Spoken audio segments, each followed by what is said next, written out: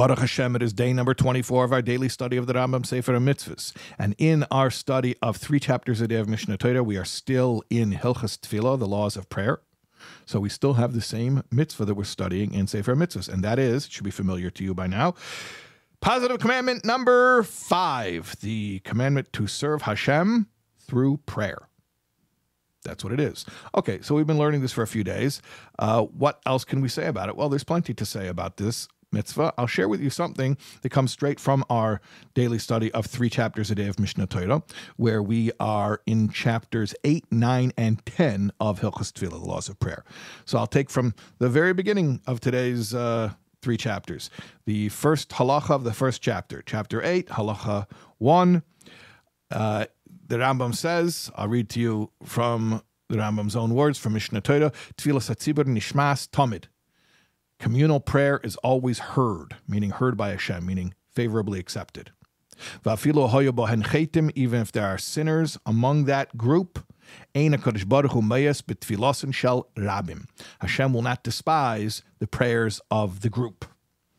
Okay, so how do we understand this idea that the prayers of the sinners, which are not desirable, you wouldn't imagine they elicit such a great response from Hashem, that those are to be included within the prayers of the many, and that, in fact, that has an advantage, praying with the many, even if there are sinners among that group, over praying by yourself. I mean, I guess if you are the sinner, then you understand why you want to get in on the good group. But I'm saying, well, what if you're righteous? You're a righteous individual, and you say, well, maybe it's better for me to go off and pray by myself. No, the prayers of the many are always superior to the prayers of the individual, and even if the many, the group, includes sinners. Okay, how do we understand that?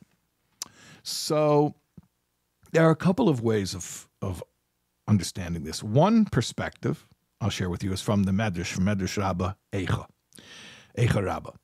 And the Medrash gives a mashal, a parable.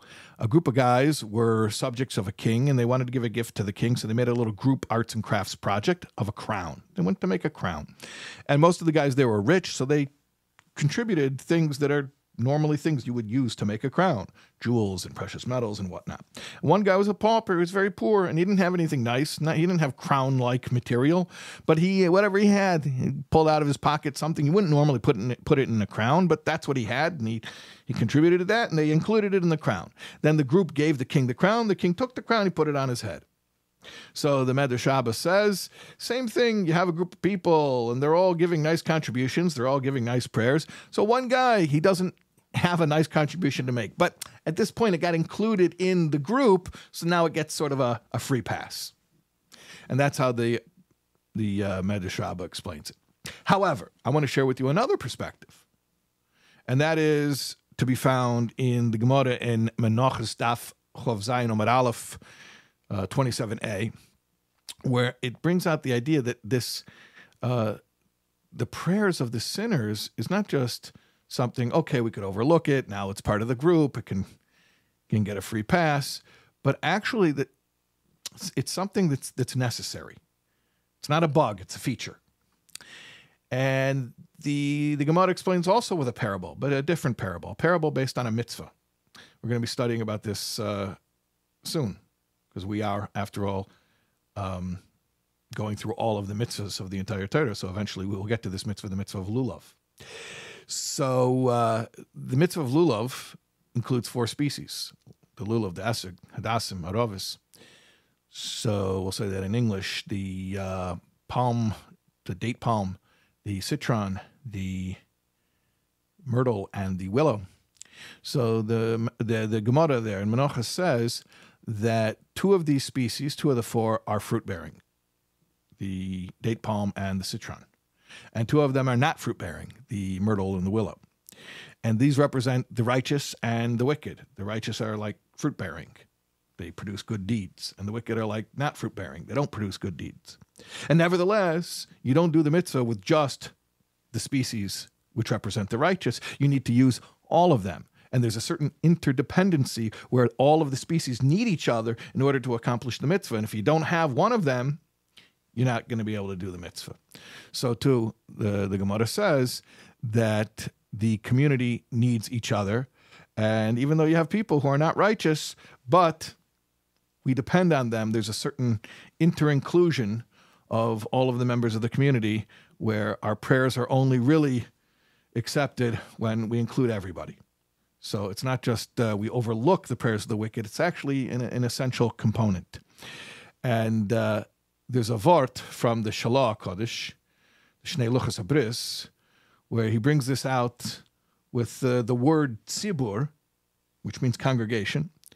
The word itself, tzibur, is tzadik beis reish. That's how it's spelled, congregation.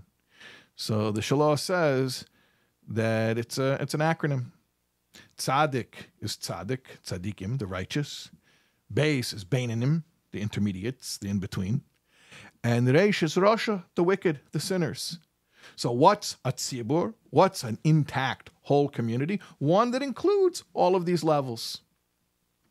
And I'll also mention to you, because we're learning Rambam, that the Rambam in Igeres Hashmad, where he deals with questions, practical questions, halachic questions that arose in his day regarding how to regard people who, God forbid, went away from Judaism.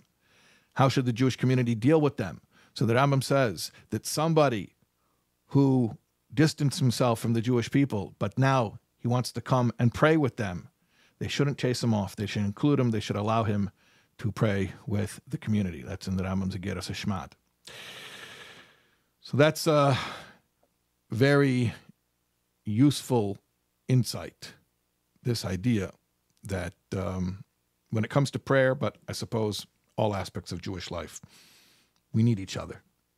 We need each other, which is also why all of us need to be learning Rambam every day, because there's this group project dynamic to it, that we're all learning the same subjects every day, all united. So keep learning Rambam. Get your friends to learn Rambam. See you tomorrow, God willing.